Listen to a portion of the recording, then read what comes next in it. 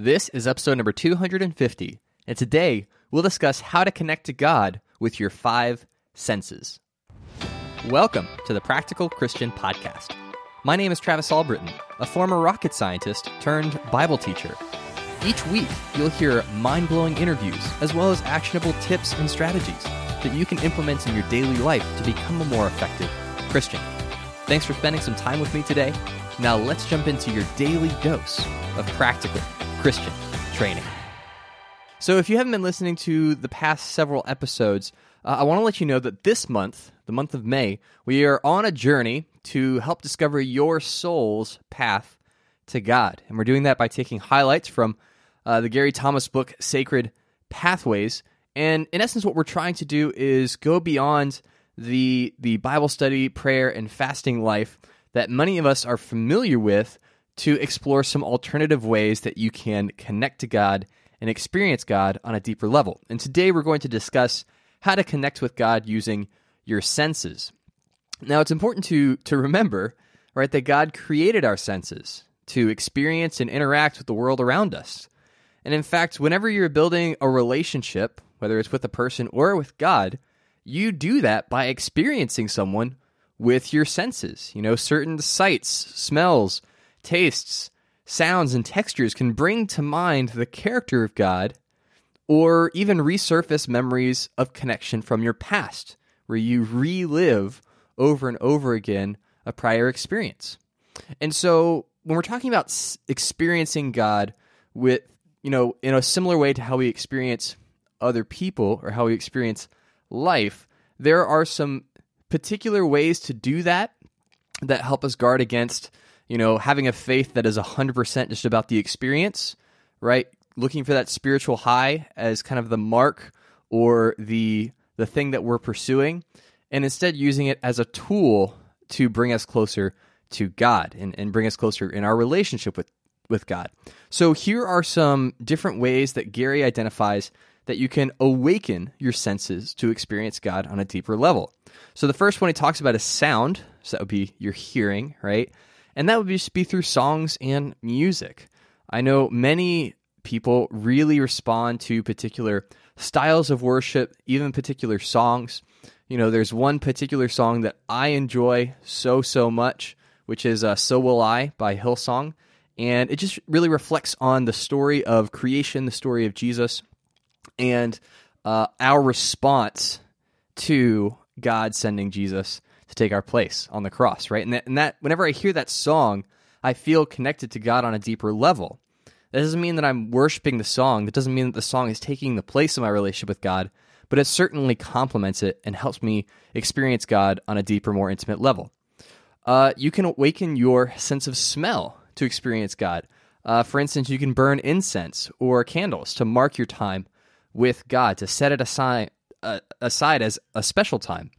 This is actually really common in the Eastern Orthodox tradition and many other kind of older, more steeped in tradition Christian theologies, where you go in and there's a certain smell, there's a certain experience of entering a cathedral, entering a church, and that smell complements the reason for you being there. It complements the purpose for you being there. And so you can even incorporate certain smells into your own quiet times, into your own experiences with God to reinforce that this is a special time that I get to spend with God.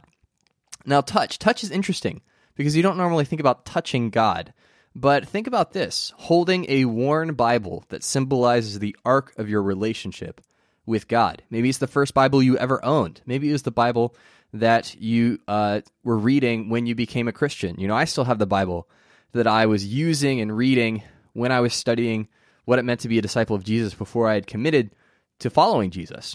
And there are pages missing. I think the first 6 chapters of Genesis are missing. You know, there's notes scribbled in it, and it's in like a Bible case, like a soft Bible case with pockets, and in those pockets are notes that I was taking when I was trying to figure out if I wanted to follow Jesus, right? And holding that Bible brings back so many memories. It means so much to me on a sentimental level that just by touching it, I can feel closer to God. It's crazy, but it's true. And then Gary in his book gives the example of carrying a nail in his pocket during Lent season, during the period leading up to Good Friday and Easter, to remind himself of the sacrifice of Jesus, right? It's just these little simple things that you can do to stay in touch with God. Sight, using your sight to draw you closer to God, whether that's surrounding yourself with beautiful images and art, looking at a sunset, admiring a river. There's definitely a lot of overlap with worshiping God in nature, which we talked about a couple episodes ago. But even worshiping and praying in an ornate place of worship, like a cathedral or, an old, church that's hundreds of years old, and you just go in and you admire the architecture, you admire the thought and the intention that went into creating that building and allowing it to overwhelm your sense of sight and just be in awe of the detail and the commitment that someone made to create this thing as a representation of their commitment to God, right? You think about how the temple, Solomon's temple, was described as this beautiful, ornate, elaborate building that reflected Israel's stance towards God. So you can definitely use sight and the things that you see to draw you near to God. And then even taste. Just like with touch, you don't really think of taste as being a way that you can connect to God. But what about taking communion? That's something that all of us do, right? We all take communion, and that's a great example of using taste to connect to God, that eating the cracker and drinking the grape juice or the wine on a consistent basis, you start to associate those tastes with reflecting on and celebrating the sacrifice and resurrection of Jesus, right? And so you can incorporate taste even to your experience with God. And so those are just some examples of using the senses that we would normally use for developing relationships with people to draw us nearer to God. But there are definitely some pitfalls that you need to watch out for if you tend to be a sensate, so to speak.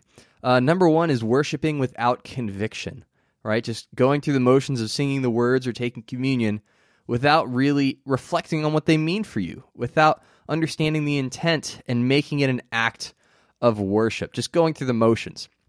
Number two, idolizing beauty, right? So similar to people that connect to God through nature, it is easy to slip into worshiping the experience of sensing God over God himself, right? You start to admire the created things instead of the creator. And then one pitfall that I recognize that Gary doesn't mention in his book, but I think is really important, which is substituting God for the experience of God, right? And for instance, I love hugging and kissing my wife. It's one of my favorite parts of being married, that I get to share that kind of physical intimacy with her, which I don't with other people. But that cannot be the extent of my relationship with her, right? If my entire relationship with Andrea was confined to hugging and kissing her, that would be a very shallow relationship, right? It wouldn't last very long. And so we don't want that to be our stance towards God. Sensory stimulation should draw you near to God so that you can connect to God and not the experience. But if you'd like to learn more about how to connect to God through your five senses, I encourage you to pick up Gary Thomas's book, Sacred Pathways. I left a link in the show notes. You can just click over to Amazon and order it. And then on the next episode of the Practical Christian Podcast, we'll dive into the third strategy, which is connecting to God through tradition. That is it for today. If you like what you heard, make sure to leave a review in Apple Podcasts and join the Facebook group to connect with the rest of the podcast squad. Special thanks to all of my patrons who help keep this show ad-free. And if this podcast has made an impact in your life, please pass it along to a friend. Every day is an opportunity to grow closer to God and make a positive impact on the people around you. Take action with what you've learned and help make the world a little more like heaven. Thanks for listening, and I'll talk to you soon.